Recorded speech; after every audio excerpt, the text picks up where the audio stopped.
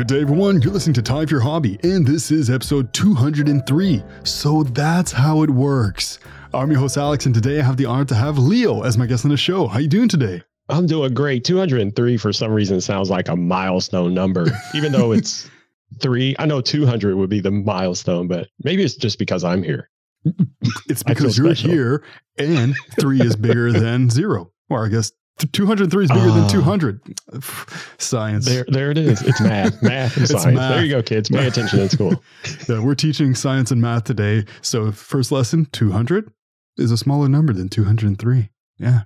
The more you know, little rainbow everything. So yeah, today we're not going to be talking about math, rainbows, or calculus, or all that stuff you'll learn in school in the proper context, not from this podcast. I can't teach anything.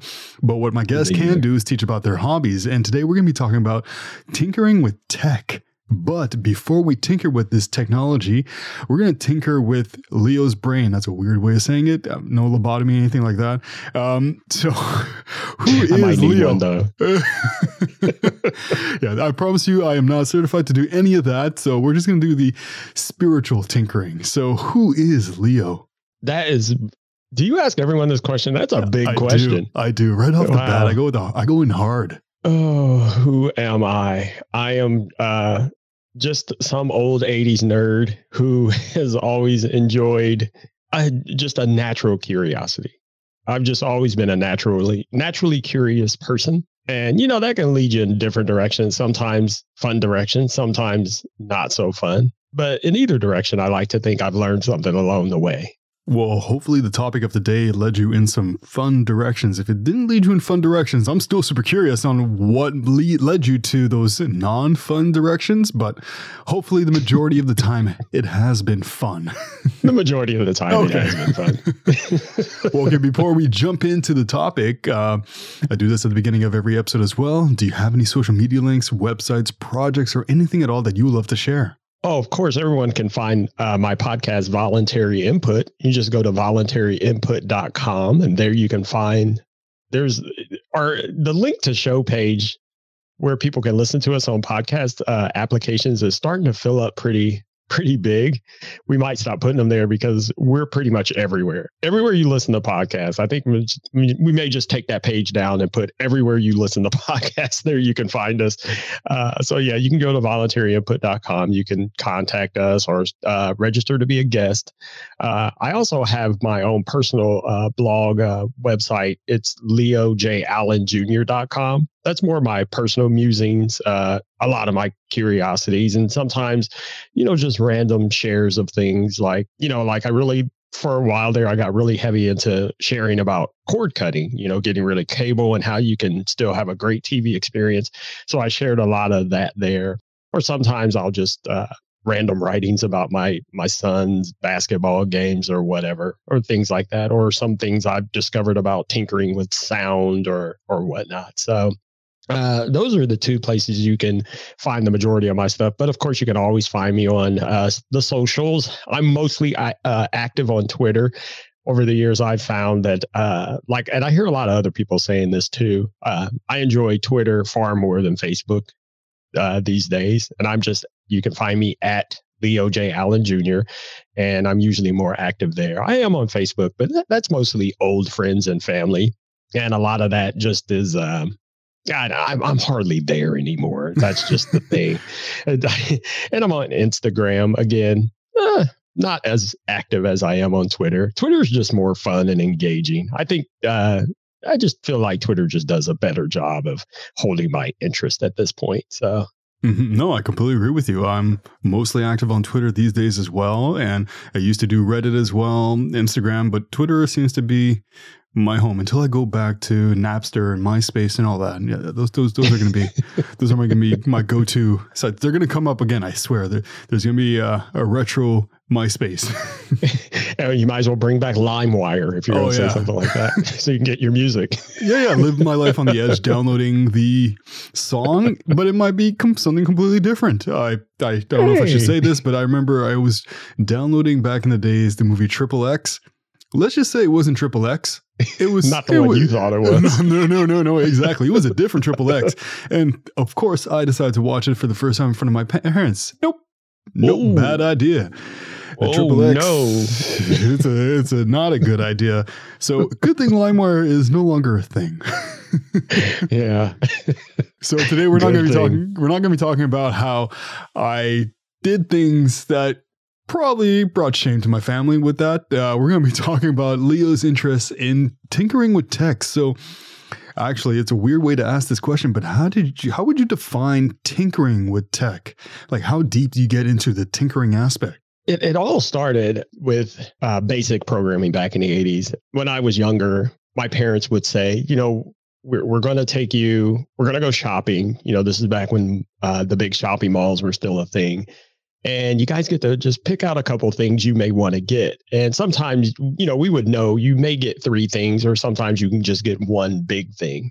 Well, at the time, we happened into a Radio Shack, if you remember those stores, and they had a TRS-80 Coco on display. And for some reason, that just grabbed my attention. And I said, I want that. And there was nothing on the screen, just a blinking cursor.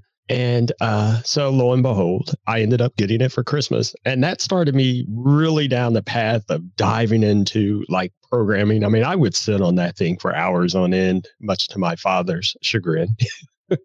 But, I just would learn the ins and outs of, using the basic programming language. I used to make a lot of video games in BASIC, moved up to a little bit of assembly. And then from there, it was like that was just the spark that lit the fire. Because then I just needed to know how a lot of other things were working, because then we started getting into using tape decks to save your program data. It used to be I would have to write programs out totally by hand. And this is line for line. I mean, I would have pages and pages that I would just write out by hand, because the thing is with those computers back then, once you turned them off, anything you were working on, it was gone. And when you turned it back on, you had to punch it all back in. But then, and even then I thought there's got to be a better way to do this. Well, someone smarter than me said, well, we'll use tape decks. And then, eventually we got to the floppy disks. And, that just led to me trying to understand, how does all of this work, basically?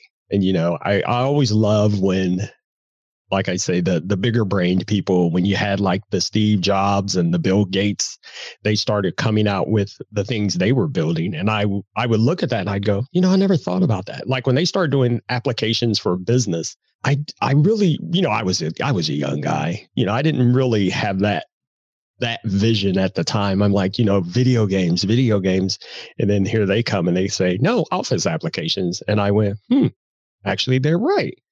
So that took me in another direction. Then I started exploring, how do you, what are the things that you would make that businesses would need? And, then you start seeing ATMs, and a lot of people don't know a lot of the ATMs you use, they're just running on Windows. So, and I think that just started, like I said, just that basic programming foundation that was planted back in the 80s. And it continues to blossom to this day. It continues to bloom to this day. Every other day, I swear I run into something. I'm like, ooh, I want to know how that works. So it's got me wondering. So when it comes to getting to know how things work, is it more of a software learning curiosity, or also a hardware where you would take it apart into like the smallest pieces to figure out what every little individual pieces do? Well, some hardware, not when it comes to my computers back then, though. I didn't want to break anything. I didn't have money to replace stuff. So, but over time, I started, like a lot of people did, especially through the 90s. I would not buy a computer. I would only build rigs. So yeah, I got to that point where, a motherboard. You need a CPU, you need RAM, you need a GPU, you need your drives and whatnot and so forth.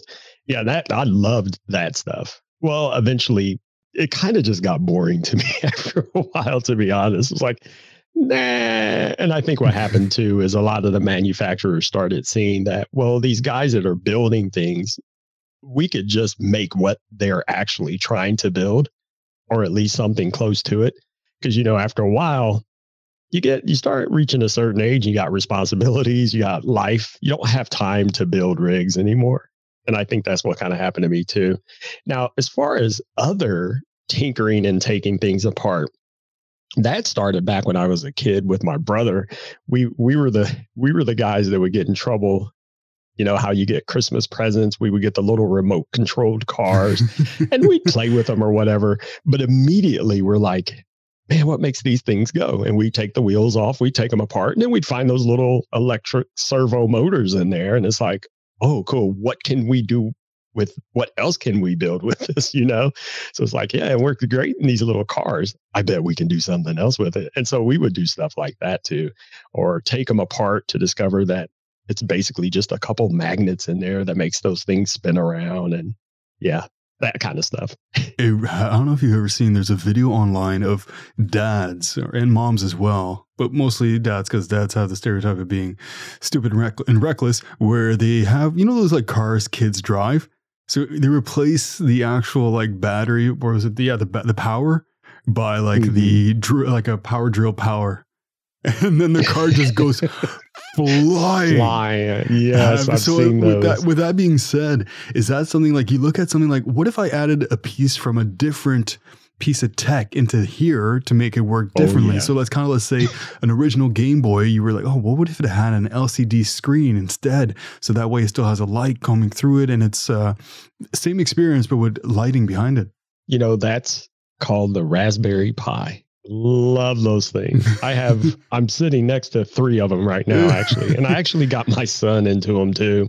But I think that was born out of guys, you know, same kind of person. You know, they were thinking, you know, big computers are great and all, but I bet we could take a lot of those components and shrink them down and make something similar and cheaper.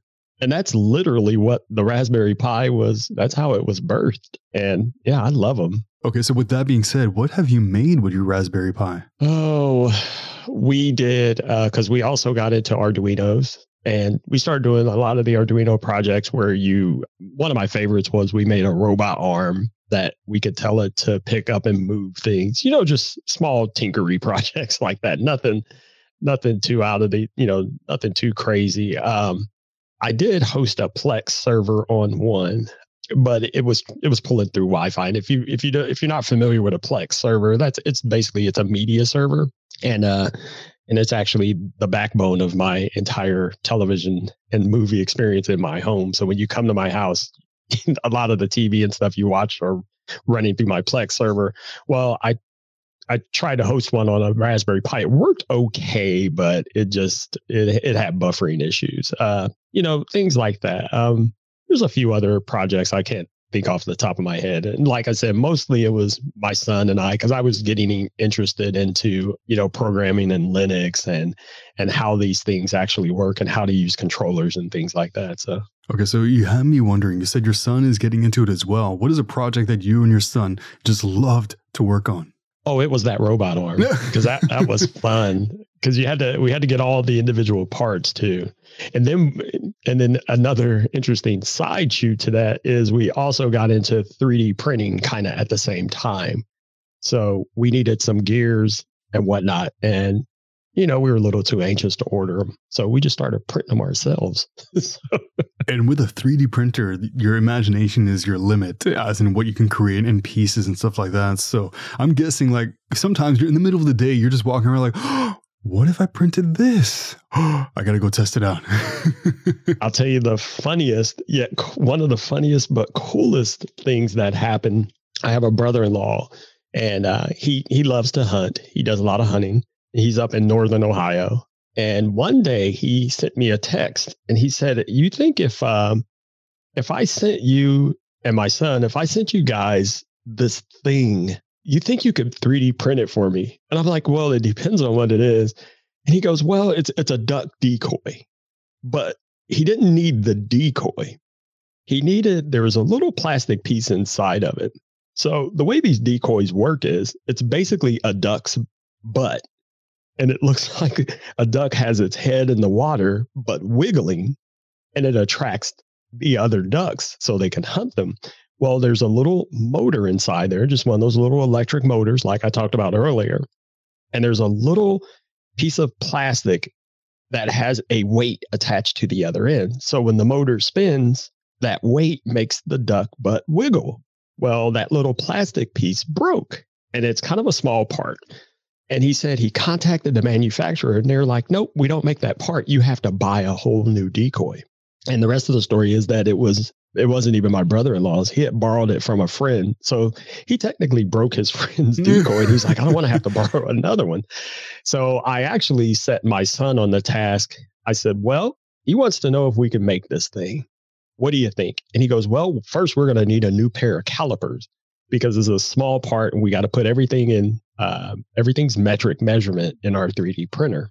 And he said about, he used CAD software. I think he used Tinkercad for pretty much all of it, got all the dimensions together, and he ended up pulling it off. And he printed 4 of them to send back to my brother-in-law. And to this day, that decoy still works now. That's more of a proud papa moment too. I like to kind of brag on my boy a little bit. Look what he can do. Just present him like, my son did this. Yeah, exactly. Well, my son today, he succeeded in not eating something. He's 17 months old. So that's my proud papa moment. Like, eating hair off the ground. That's my proud papa moment right there. Yeah, he didn't choke. Yeah, he didn't choke. It's a good day when that doesn't happen, right? So it's got me wondering, going back in time, what is the oldest piece of tech that you have tinkered with, and not necessarily just old in age, but like that was yours that you still own today? Well, to be honest, I really don't think I have a lot of that stuff hanging around anymore because over time, you have those people that live in your house with you that they tend to know better than you when you're and they start to say things to you like, you really don't need all that stuff down there in that basement, do you? And you start to listen to them and you say, you know what, honey, you're right. And you start getting rid of stuff. Your choice, though. Your choice. Well, absolutely, it was my choice, but I think most of the old things that I do. There is a box of some miscellaneous things. I also, this is why she said it, because I do have this way of, I'm going to hold on to that because you never know. I'm that guy. You know what I mean? It becomes kind of pack radish. So, for example, I still have a copy of Windows 95. I still have copies of Windows XP. I have all kinds of old software disks. No AOL disk, though. I never got into that. I have a few DVD ROM drives that could go into any tower that would actually take them, but I don't even think they could connect to any of the new towers, but I still have them. Just kind of miscellaneous stuff like that I have laying around. Important miscellaneous stuff. The keyword. You never know what might happen when the apocalypse comes. Guess what? I got a DVD ROM drive. Well, it's funny you say that because I ended up buying my grandfather's house, and it's a long story like that. But we were cleaning it out, and he had 7 TVs, and like one of the smallest ones was like the size of like a loaf of bread. And they also had an unopened Game Boy, the original one from 1989. Oh, tell me you kept that. Yeah. We definitely kept that, and it's unopened. Oh, I don't understand. And they just kept everything. They had 2 of the first electric stoves ever. Why did they still have it? Don't know. They were like in the garage, sinking into the ground somehow. But like there was just so many different things, and yeah, that was fun to clean up. But I bet it was. There was an Atari, but they threw it out, and I could not. I was like, I saw it one time, and then I should have took it, but I couldn't find it again. I still have an Atari, and I have about 30 something cartridges, and it still works. The thing with cartridges, they still work. I still have my original Nintendo 64, and it still works. The controllers are like the joypad is done, but everything else works fine. All you got to do is blow in those cartridges and they start playing again. Even though they tell you not to blow into it. But it's got to be a rumor. Someone's like, yeah, you just got to blow into it to make it work, and then smack it down into the console itself as hard as you can. That's how we grew up. Everybody did it. Yep. Now talking this is a weird segue, but speaking of like old and sometimes even broken, but Atari and Nintendo 64 never break. Do you prefer to tinker with new technology or older technology, or just go back and forth? Kind of back and forth, because there's a lot of interesting new things that that were built on old things. And sometimes I like to go, hey, I bet I know how they did that. And sure enough, you start digging in and you discover, yeah, they just built on top of something else. And I think that's just true in a lot of things. There used to be a saying, I don't hear it as much anymore, that, you hear people say what's old is new, but I've also heard people say, actually, there's nothing new. It's just something old that was improved. And I used to think about that a lot, because if you look at things like televisions, well, technically TV isn't new. They just keep improving and reiterating on them. They're building on top of an old idea and making them better. If even telephones, I mean, okay, first there was the first telephone. Well, look now, we have cell phones, but it's still a telephone. It's just much better. So yeah. just slightly better. Slightly. It's a computer now that makes phone calls, and no one makes phone calls anymore, which, that's another conversation. Yeah. Why is it called a telephone now? It should just be a computer phone. I don't even know. Well, computer some people, pocket. In some circles, I've heard that where they just call them mobile devices, because that's really what it is. It's a mobile device. That's true, but wasn't a pocket watch, not a pocket. Well, I was gonna say a pocket watch. One of those calculator watches, technically a mobile device. I don't know. I'm stretching it. I'm stretching it at this point. No, that was the coolest nerd accessory of all time, is what that was. Spontaneous math. You never know when you need it. You never know. I got my calculator right here on my wrist. You just whip it out. I actually got in trouble for wearing one of those once. Well, not in trouble. It got confiscated in school because we were taking a test. No calculators, right? And, I'm being that smart kid. And I look at my watch, and the teacher, he wasn't dumb. He just walks up and puts his hand out. And I had to turn it over to him. What time is it? Oh, it's 4 times 20 o'clock. Yep. Is that in real time? Yep. Yeah.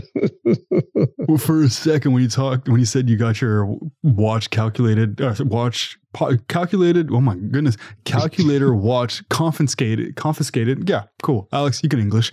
I thought you meant as an adult. Just like recently, just somebody confiscated it from you. Like, yeah, we're gonna have to take that, sir. Like, okay, I got arrested, and those are illegal. So they confiscated, put it in impound. Yeah, it's a fire hazard to have a calculator watch. And, I had one of them as well, and they were really interesting. So with that being said, what is the most interesting piece of tech or electronic you've tinkered with? I would have to say, and I don't know why I did this, because this was kind of remember I said, sometimes you do something that could lead to trouble. For some reason, I got it in my head to tinker with a graphing calculator. And if you know those things, they are very expensive. It was just an expensive. I wanted to see if I could make it do other things. And I kind of did, but it wasn't really worth. What was that thing? It was like $175 calculator, and I totally cooked it. But it was just to be silly. Worth it. It was worth it, because I'm guessing I've seen people do Mario and even Doom. They had programmed into it. Okay, right. So with that being said, what were you trying to create in that calculator? I don't know. It was kind of when I first started really diving into the Pi and the Arduinos, and I was thinking, I bet if I made a robot, because we did the robot arm thing, and then I was thinking, I bet we could use this graphing calculator and make it have facial expressions, like as we had it doing things, just to goof off. So like if it's picking something up and it's straining to pick it up, it would give that strained facial expression. You were slowly building the T800. Is that what you're saying? Is that what you're saying? This is how it all started. With a calculator giving facial expressions. But I know what I did. I basically fried the screen because I just crossed some wires. Let's just leave it at that. Okay, so you know what? The calculator maybe will have a redemption one day. You will build the T800, and it will be a kind T800. Yeah. But sure, that's how that works. Yeah, of course. Yeah, the movies show that, right? The kind part. You just got to close your eyes on the not kind part. Yeah, so exactly. that's something you've tinkered with. But what is something that you would love to tinker with in the future? And I think this all ties into doing all this podcasting and streaming thing. I really, really love great camera work and great lighting as of late. Effects. I don't know. I'm just kind of obsessed with that sort of thing, transitions, but on a live scale. So I follow a lot of people who do this sort of thing professionally. And, I interact with them, and sometimes they show the things they do behind the scenes. And I'm like, oh, I want to go there and just play. I don't know. I just want to go into a broadcast studio and play for a day. If somebody would allow me to do that, I mean, sure, it's hundreds of thousands of dollars worth of equipment. I promise I won't really break anything. but the calculator can still do the number 1. You can press that and kind of see it.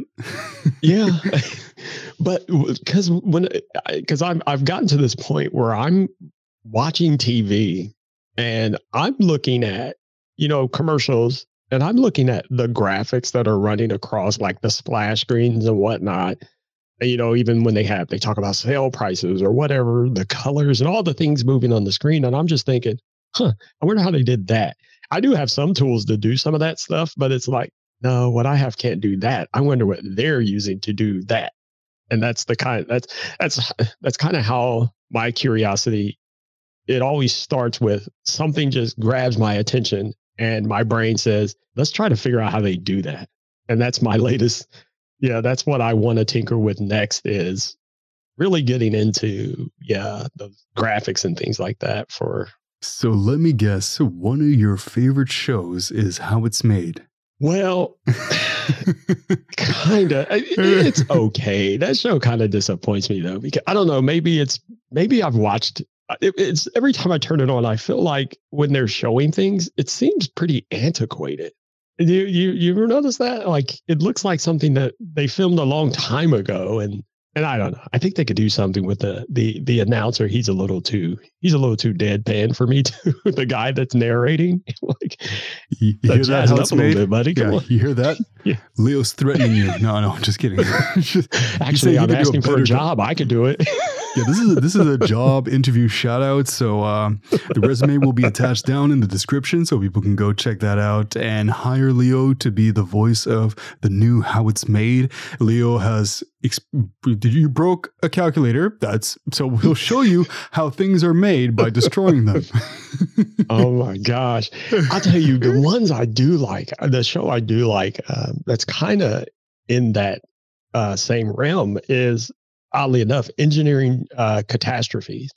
Have you seen this one? Where they, it's more about how engineers look at disasters and how their thought process of how can we build this differently to avoid this type of catastrophe. So they'll talk about bridge building. That kind of stuff fascinates me too.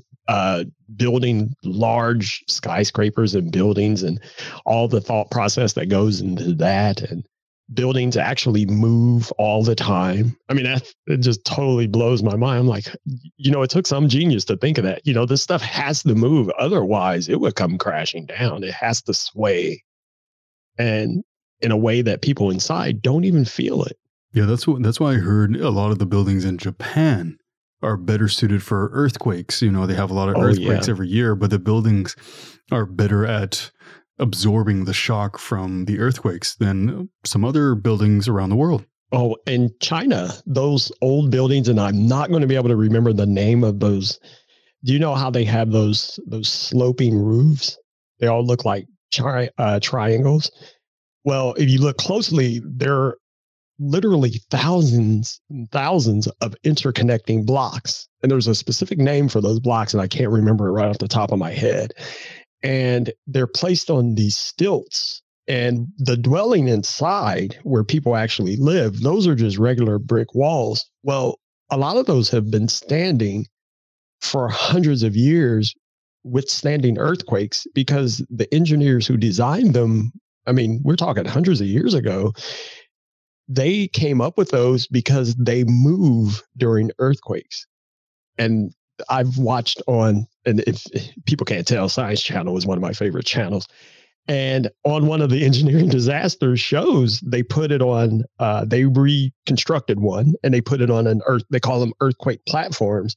And they built brick walls inside or whatever. And they shook this thing violently and it wouldn't fall. The brick walls inside fell, but that roof and those stilts won't come down. And that's why a lot of those buildings you see in China were built that way, because they've had really bad earthquakes over the years. And so, yeah, the engineers a long, long time ago figured out these blocks that can withstand that shock.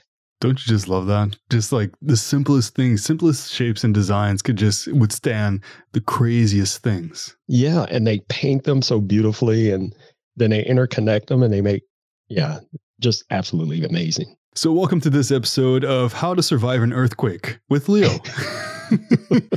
I thought, we said we weren't going to do any math or anything or calculus. And I feel like we're jumping into there somewhere.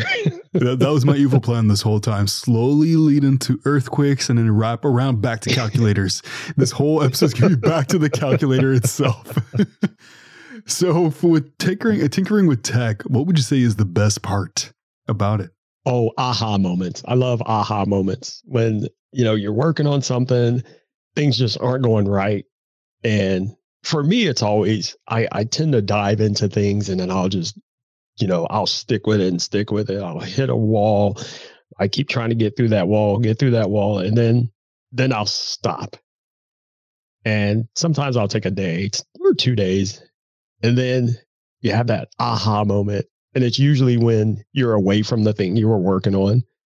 Like you'll be at work at your day job or whatever and go, oh my gosh, I get it now. And then it's that anticipation of getting back home. And sure enough, that one little simple fix fixes the problem. I love that. That's part of the fun, is having a problem and then having an aha moment. I don't know why, but I just pictured you at work. And you're like, oh, aha. And then your boss is like, what are you doing? He's like, I gotta go. But it's the middle of work day. No, I gotta go. For what? You don't I'll explain understand. later. And you go home and it's just like a little like adjustment to the right. There it is. That's it. Just a small adjustment. Like that's what it was. It needed to lean right instead of left. Yeah. But I think that's all part of curiosity and learning is, mistakes and then figuring those mistakes out. It's all part of it. Yeah. Speaking about the mistakes themselves, would you consider yourself a perfectionist when working on tinkering? Or do you like, this one was a mistake, but I'm going to learn from it? Or are you the type of like, okay, I got to figure this out right away. Or even if it's in a few days, it's my only project I'm working on right now. I won't work on anything else until I get this done. I don't know if perfectionist is the word, but I know that I can be obsessive. So perfectionist, I don't know if that's it may be true, but I do know that I can obsess over things. So it's like, and I don't know if the goal is perfection or if it's just, I just got to do this, Yeah, it's the same here. I got to do 203 episodes for my podcast. It's not an obsession. It's a way of life. There it is. Oh, definitely. And for you, what would you say is your biggest challenge when you first started tinkering? To be honest, money. Because there's always that bigger and better project you want to work on, but it's like, oh, but I can't afford that. Especially when I was a young guy, when I was a kid, especially, it's like, ooh, I would love to be able to do blank, but there's no way I have the money for that. And I would imagine it's a little different now, but with that in mind, what is your latest challenge these days? Everything revolves around podcasting. Damn podcasts. But actually, my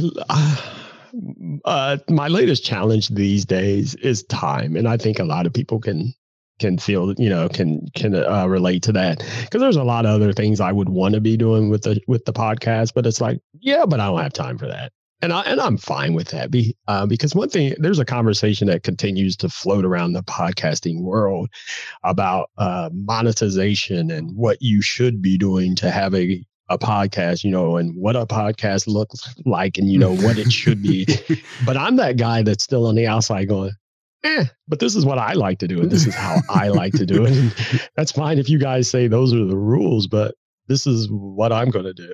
Yeah, I'm bit obsessive about sound and sound quality, or when I do videos, I want them to look a certain way, my layouts, my branding. Yeah, to be honest, for me, that's not me trying to appease the rules of what a podcast is supposed to be. It's me trying to obsessively make the show that I want to make. So it's like, I've gotten to the point though where I've acquired certain tools and automations and whatnot that I'm pretty set on. I love the way I'm doing it now, but I would love to have more time to do more shows. I actually scaled back recently. So, well, you know what? I completely agree with you. So for people who don't know, Leo and I, we agree on a lot of things when we're on Twitter about these topics. And if I had to go with what is the trend, I would have to interview celebrities and just stuff like that. And I'm like, no, I want to talk to awesome people like Leo because everybody has something to offer. And I'm over 200 episodes in. I think I'm pretty set on like what I want to do with my show. I think that's something I enjoy doing. I'm creating some dope friendships with just Leo, not nobody else. I'm kidding. I'm creating dope friendships. Right, I have no friends. So I just enjoy doing it, and Leo's the same. Like, we're doing it for our passion, and yeah, time is important. It'd be kind of ironic if I don't have time for your hobby, but that's a topic for another day. Right. So for you, what would you say is the most stressful part about tinkering with tech? Still time, because sometimes, and this has happened to me countless times over the years with many different things, like even from doing builds or whatnot, is you're right in the middle of getting something together, the last thing I think, oh, but I have to leave for work, or I have to go do this. I'm going to have to come back to this because, again, like I said, I could be a bit obsessive when I'm working on something. I like to see it through right then and there. But it's like, nope, got to stop and go take care of that ugly R word known as responsibilities. Ooh, the R word. And the other A word, adulthood. It's way overrated. Who thought of that? Can't we just automate adulthood in some way? Like just let it do itself? Yes, please. Now, this might be a really tricky question, and it's going to go deep into your subconscious. So, what is something you know now that you wish you knew when you first started tinkering with tech? That I don't have to have all the answers. Because when I first started getting into, especially like programming and, back when being a nerd was new and whatnot, and people still teased you about it. Now it's cool. But there were years where it seemed like you kind of had to prove to people that you knew so many things that other people didn't know. And there was a pretentiousness to nerdyism, especially programmers. There were these pretentious ideas that, yeah, you guys may make fun of us, but I know a lot of stuff you don't know. So it was like, I kind of had to make sure that I knew these things. It was kind of a pride thing too, if I really think about it. But now, you get older and wiser, and it's like, there really was no need for that at all, actually. If I had known that then, it would have saved me a lot of headache, actually. Because I did spend some time proving myself to people that really didn't matter. And it's like, why did I even bother doing that? Other than I wanted to seem bigger than I was. But there was no need for it. Because guess what? A lot of those people, I don't even know them anymore. They're not even involved in my life anymore. So it was a waste of time anyway. Out of sight, out of mind. Yeah. Okay, so if that one didn't stump you, this one might. What are some misconceptions about people who do tinkering with tech? Wow, that actually ties into what I just said. People tend to think you know everything. So just loop it back. So in my professional career, I'm I do IT management for a group of senior living homes. So basically, I oversee 6 facilities, taking care of, all the networking, the computers, the cell phone, everything, anything. We have a joke that anything with that power button symbol on it, I take care of it. Well, that's not entirely true. Like, I don't know everything. And I'll have people ask me something about a television. And I'm like, oh, I don't know. And they're like, well, you're the IT people. You're supposed to know this. I don't know everything about every brand of television. I don't know the menus on your television.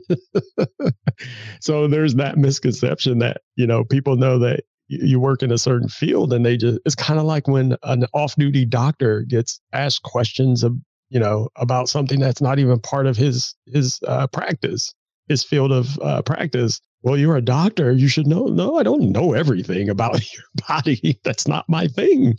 See this little rash I have under my armpit? Can you diagnose it really quick? Sir, we're like on a subway. We're just like getting off really quick. No, just like 2 seconds. Sir, this isn't public. Put down your shirt. Come on, just take a look. It's under the armpit. Shoves it right in your face. Like, sir, I'm a neurosurgeon. I don't know rashes. This part's like connected to the brain somehow, right? Yeah. There's nerves there. It's the brain. But like, it's funny you say that because I am an insurance broker. I work in a family business, and I am IT, not by choice. Just because I'm the youngest one in the office, I technically have to know everything, even that I don't. And if I don't, it's my fault. Right. You're supposed to know this. Your generation, you guys all know this stuff. You're with your book face and your twatter. Oh God, I can't say. I can't believe I just said that. Scratch that. I meant. I was trying to find like a weird way of saying Twitter. Oh, good. Now that's there forever. Perfect. Let's move on from my ridiculous rant of random words. So what has tinkering with tech taught you in life? That if you actually work on something, and if you put your mind to things, and this is going to sound so corny and cliche, but it is so true, you honestly can do pretty much anything.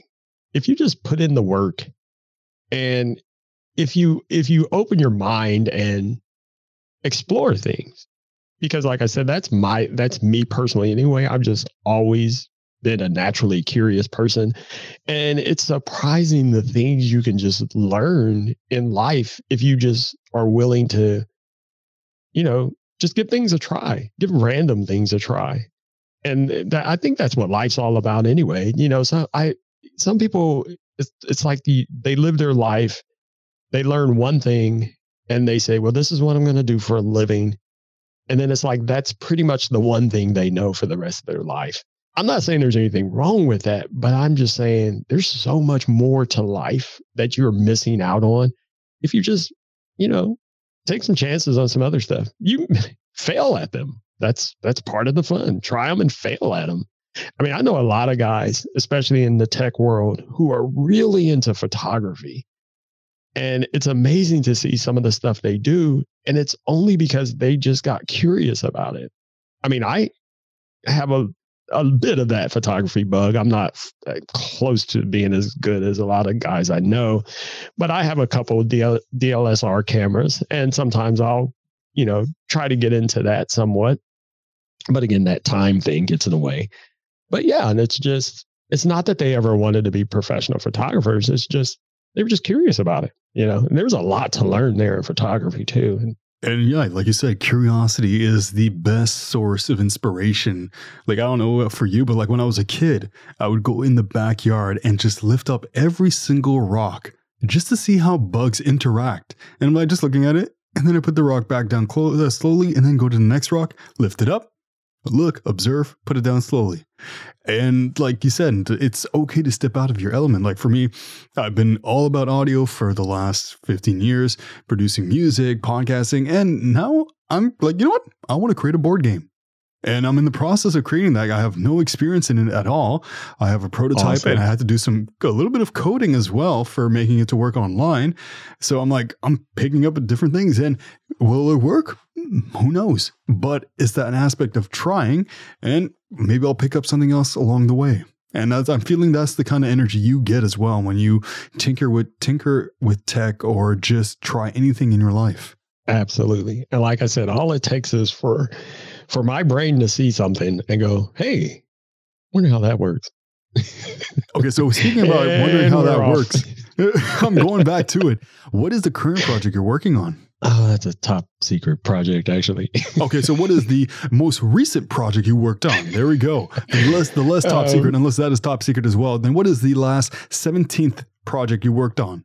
Again, everything revolves around podcasting at the moment. So the last really big project that I worked on was actually I started getting into, it's not, I'll tell you what, it's not really a secret, but it's kind of like, I don't want to talk about it too much until I see where it goes. I'll cut out like different parts so people just don't know what it is currently. It's like, it's food. No, it's kind of just getting into branding and producing for other people. And I have one project that's kind of been running with a person who really very charismatic person who wants to do something, who wants to start a podcast, but he kind of, branches out to other things. He has great ideas. He's writing a book and yada, yada, yada. And it's the fun part, the challenge part of it is, it seems that every other day he changes his mind. And I'm like, so now I see how people who do this professionally feel. It's like, hey, I put this media kit together for you. Check it out. Tell me what you think, and we'll go from there. Hey, this is great, but you know what? I want to do everything different. Okay, never mind. Let's start. So, a little twitch smile, like, yeah. Yeah, that only took 18 hours. That's okay, buddy. Why is your hair shedding so fast? Daylight savings. I don't even know why. So yeah, that's been like, that's probably my next biggest project, because I've said it before, and I've said it on other podcasts and whatnot, that sometimes I do feel that I will eventually stop doing my own podcast, but I don't want to stop being involved in podcasting, but I want to be more behind the scenes with it. So I am the exact same. Like, I want to keep this going, and with a kid, it gets challenging, and time is hard, and editing as well. It takes a lot of, but I want to do it as well. Like, the editing part is fun, man.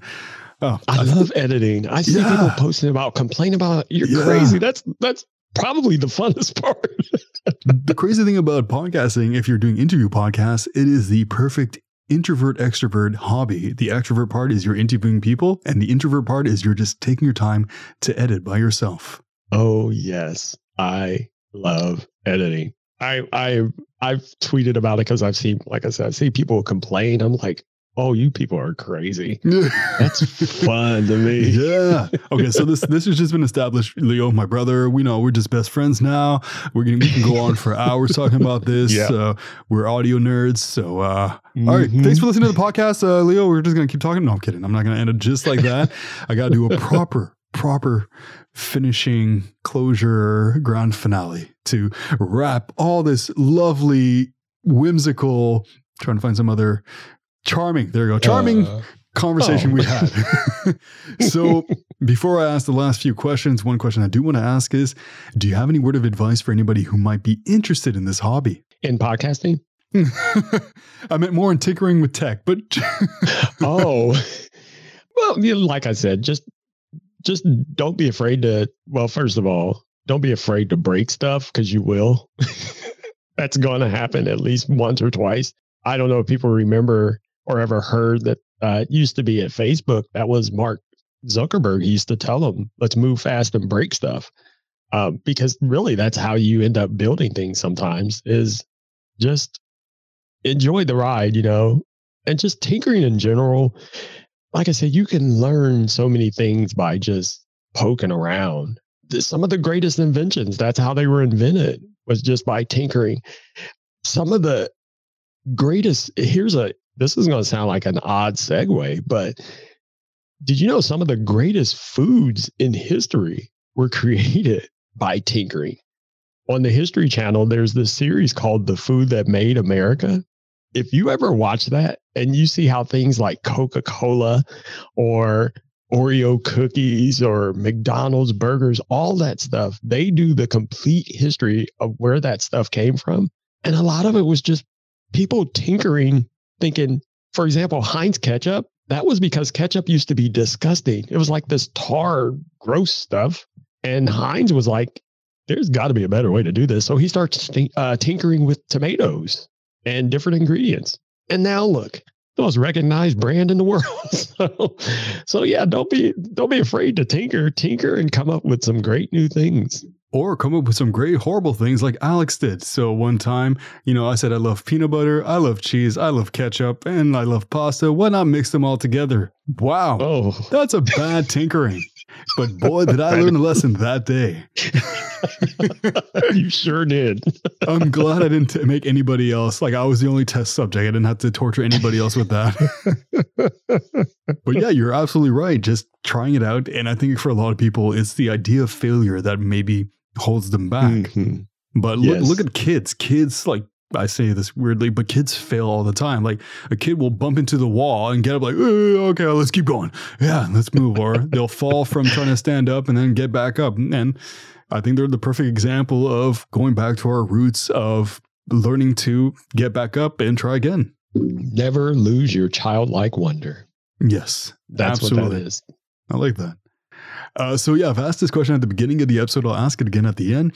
Do you have any social media links, websites, or projects, secret or non-secret projects that you would love to share with the listeners? So again, as always, check out Voluntary Input. I got some, I think every podcaster would say this. If they love their own podcast, which you should love your own show. And there's nothing wrong with that. But I do have some really great guests coming up. Done a few already, just they're sitting there waiting to be edited. Got a little backlog, but that's the beauty of it too. So just go to voluntaryinput.com. You can find out everything about the show, where to listen to it, how to get in contact with us, and register as a guest because we're always looking for great guests. And you can find me, like I said, mostly on Twitter. Just hit me up on Twitter. Just look for @LeoJAllen Jr. And I'm not a bot. I will interact with you. I tend to be a little goofy because I'm childish and that's because I like to have fun. So, so those are the best two places to find me. Perfect. I'll put that down below so people can go check that out and show you all the love. All the love. All just the abundance of all love, like dumped on you, like a dump truck dumping love. I don't know why I'm going with these analogies. I don't know. It works somehow. So now for the last question, the one to rule them all. Do you have any questions for me about tinkering with tech? Yeah. So you mentioned being in audio for, did you say 12 years? I think around 15 years. Around 15 years. So what got you interested in audio? So back in high school, hip hop was like a big thing and everybody was doing something related to music. And I'm like, you know what? I want to do poetry and I want to try doing hip hop. So I had a friend who's a producer who started producing music. And I'm like, oh, these are cool. I can do my lyrics over them and then be an MC.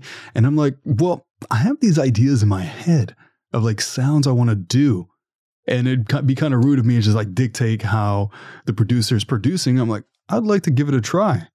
So I don't think I was using LimeWire at the time, but no, I got a program. I got a program that to produce music, and I'm just like, cool. It was Fruity Loops, so FL Studio. Fruity Loops. I still use it from time to time. Yeah, it's still around. Yeah, I still have my Akai MPK 61 from. I went through so many Akais. I had like the mini ones and stuff like that. So yeah, and then I started producing. And here's the thing, I can't play the piano. So for me, the production aspect took hours and hours and hours. So I made all different types of sound. I made a lot of hip hop. Then I got interested in making scores. So kind of like movie trailer sounds and stuff like that. With that, it was pretty interesting because I can just mask my voice in a way behind the audio. So I didn't have to be super perfect, but I wanted to perfect my audio editing abilities. And I'm sure like yourself, a lot of it is self-taught. Through trial and error, YouTube videos, and just, does that sound right? Does that sound right? Does that sound right? And I'm still using my Roland Eddy Roll audio interface, which is like from the year 2008. So, and it still works. I'm using it right now for this podcast. For people who don't know, It's a box that just transfers the audio from a microphone to my computer. Right. I didn't mention that, but I worked on music for many years myself. Really? As in a producer? Yeah, I used to produce, write, sing. I did some rap, but yeah, I still work on music to this day. A lot of the music you hear, like I'll work on music for other people. I've done music for podcasts, but yeah. Okay, so let me guess. We've extended the show, folks. You have your music somewhere I can find it, right? Like YouTube or anywhere like that. Because I still have my first song ever on YouTube. It's pretty cringy, but it's up there because it's part of my journey. Well, my music journey started in about 1980. I'm going to say 86 when I first started recording and fooling around, and me and a few friends, and so there's a lot of old stuff that I have on cassette tapes that probably will never see the light of day again until I die. I have some music that I've done recently, nothing serious, but I maintain a SoundCloud, so I'll send it to you. You can check out some of the stuff. Nice. Oh, I can't wait. Like a lot of what you said today reminds me of like me and like the things I do. So I love this connection. And I guess to keep going with your question, to answer that is that, from music, I'm like, so if you might have noticed, I have a deeper voice. So I've been told for a long time that, I should do radio. I'm like, oh yeah, sure. I'd like to do radio, but I don't know what I would love to do it about.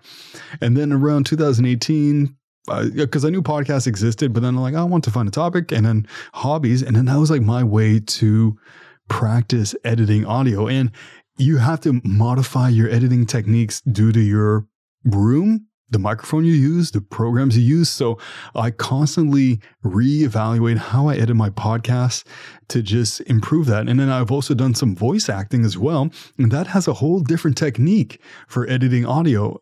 So I'm an audio head. I think that's the correct term. I don't know all the technical terms, but audiophile. That's what it is. Don't know the term, but now I know how to do it some way. Yeah. I know how to do it somewhat. And I want to learn more. I would love to make this podcast last forever, but apparently humans have expiration dates. Who knew? Yeah, but hey, but it will live on in the ether. In the ether, and was it archive.org? That is a place the Internet Archive. Yes. See, everything I'm saying you already know. So basically, why am I here? You could just interview yourself. You know the questions I'm going to ask. I tell you what, though, you sparked my interest with the voiceover acting. I've thought about that too. Sorry. Okay. We need to wrap this up. Oh my God. Okay. We really do have to like just dive deep into this in the future. Yeah. And oh my God, I'd love to learn more about you and connect with you and maybe even work with you. And if you ever need an extra guest on your podcast, Oh yeah. If I am of interest, if I qualify based off of your criterias, I am good to go. Literally everyone qualifies to be on my show. Oh, that sounds like my show. Well, because like you said, even people who don't realize they're interesting, everyone is interesting in some way or another. You just got to find a topic that they're passionate about. Yeah. Everyone's life has something that's amazing about it, even if they don't even realize it. And I love that. Sometimes I love bringing that out of people. They don't realize that. It's like, did you know that this was awesome about you? Oh man. I'm speechless. Cool. I am just excited for this friendship to just blossom. Yeah, that's the correct term as well. My friend. Me as well. Yeah. So there you have it. Another body with a hobby. Thank you, Leo, for coming on and just sharing your passion with the world and creating this tight friendship right off the bat. Instant best friends. We're going to get the bracelets and everything. If you guys would like to learn more about Leo, I'll put all the links down below, so it'll be very easy to find. If you'd like to be on my podcast or have any questions at all, you can send me an email at timeforyourhobby@gmail.com. And if you love the podcast or just kind of like it, you can show some support by leaving reviews, buying some merch, or, joining my Patreon. All that will be down below. You don't need to do it, but it's there if you want to. But once again, I'm at 200 and some episodes. I've been doing this for a while. Your support by just listening is good enough for me. But what you do need to do is go show Leo some love. So Leo, once again, thank you so much. Thank you for having me on. This was great. The pleasure's all mine. So until the next episode, make some time for your hobby. Take care.